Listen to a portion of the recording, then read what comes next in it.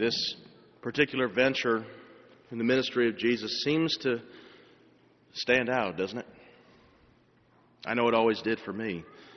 It's one of those passages I remember when first hearing it in my childhood, because, this is one of the more, because I grew up in a Protestant evangelical kind of background, something that had the spirit of fire and brimstone, at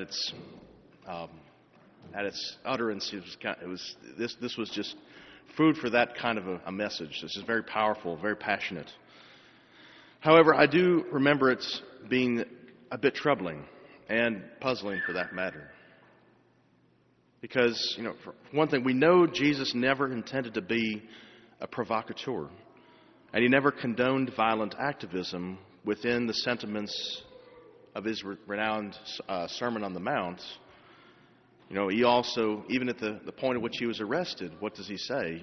Put away your sword. Those who live by the sword shall die by the sword. So what is this that we have in front of us?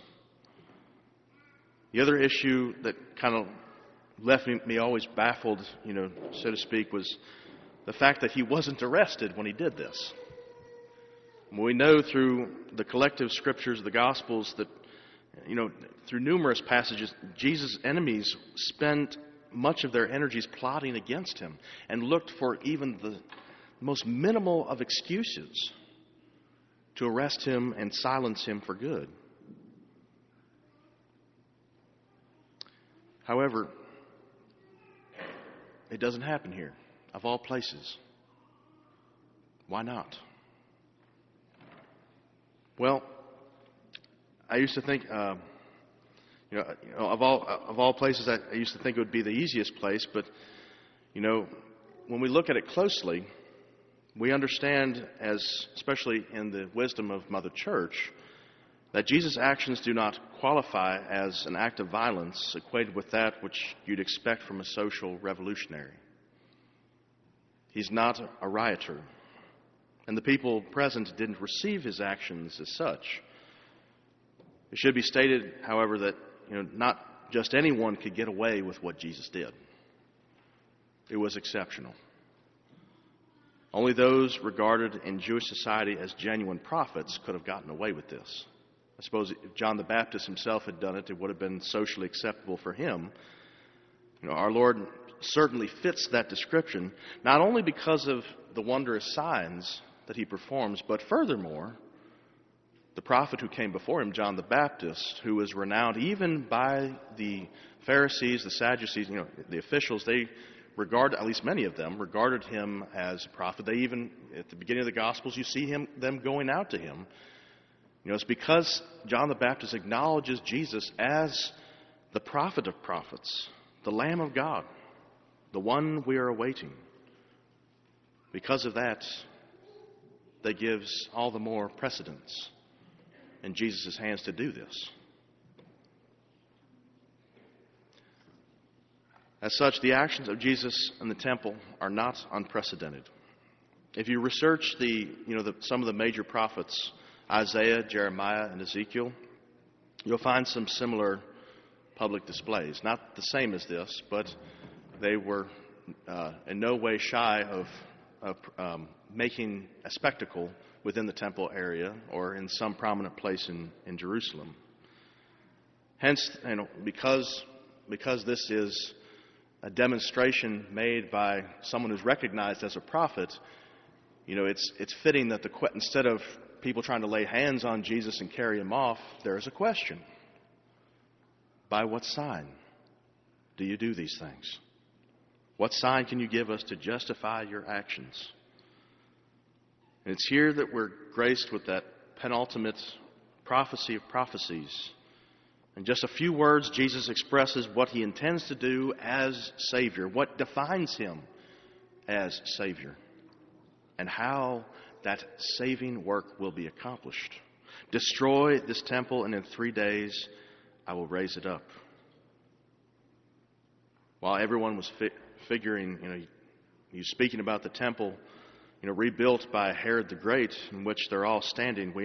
We now understand, as the disciples also understand better after the fact of the resurrection, that he was talking about the temple of his body. And furthermore, that was the kind of temple that we understand that he was talking about ultimately when he was driving everyone out at that moment. I used to think that, years ago, that it was for the dignity of that temple there that those people were being driven out, and that activity was being halted. As some of the other Gospels say, he doesn't say marketplace, but he says, "Stop making my Father's house a den of thieves."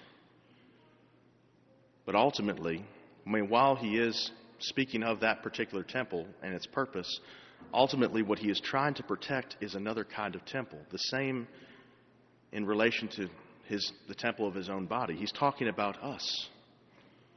The Father's house, of which Jesus says, while they thought it was, the temple made of mortar, stone, and gold, it's the hearts of everyone that had entered there. Those are the temples that he's concerned about. The physical temple, then, as we properly understand, just as the physical temple now in which we stand, this beautiful church is not what our Lord wants. It has a purpose, to be sure, but it's not the temple. This is not the tabernacle our Lord wants. These are the temples he wants, then as now. This, ultimately, as we come before the altar every week, this is a workshop, a place in which the craftsmanship of our Lord can be accomplished. In this third week of Lent, our Lord, through these scriptures, wants to call attention exactly to what or who he is saving. When I say save, I don't mean preserve. He's not here to keep something old like a relic and in a kind of keep it restored. But we're here to ponder what he means by save is saving graces that recreate, always make new. That's the purpose of Lent. It's the purpose of Easter, of celebrating every single year. Redemption has always been and will always be about rebirth, new beginnings. Every Lent that comes to us should be a Lent that is that much more sweet, that much sweeter, that much more enriched.